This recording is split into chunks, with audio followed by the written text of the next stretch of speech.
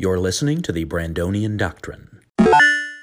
The Trolls. I saw an ad for a movie called Trolls World Tour that's premiering in your living room this Friday.